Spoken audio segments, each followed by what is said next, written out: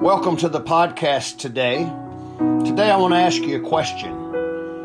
Are you reaching for spiritual things this year?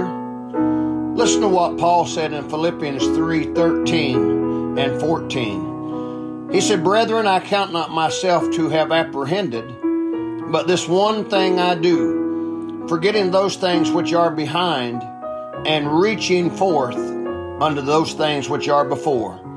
I press toward the mark for the prize of the high calling of God in Christ Jesus." Let me ask you a question. This year, will you reach for some spiritual things?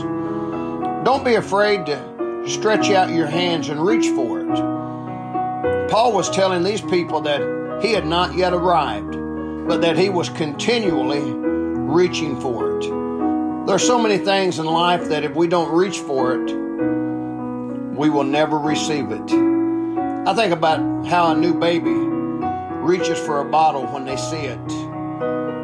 I think about how a young child will reach for a candy bar when they see it. I think about how adults reach for a paycheck when it's payday. But what about spiritually? God has so many blessings that are within our reach, but we cannot be afraid to reach for it. Will this be the year you open up your hands and reach for the blessings of God? Paul did not think he had grown all he could. He made that statement, that I may know him, even though he had been saved and he was being mightily used of God, he still wanted more. Do you want more from God? Then this year, don't be afraid to reach your hands out and to reach for it. Stretch yourself out spiritually. Don't be satisfied where you are in your Christian life. I want to encourage you to go for the gold as a Christian.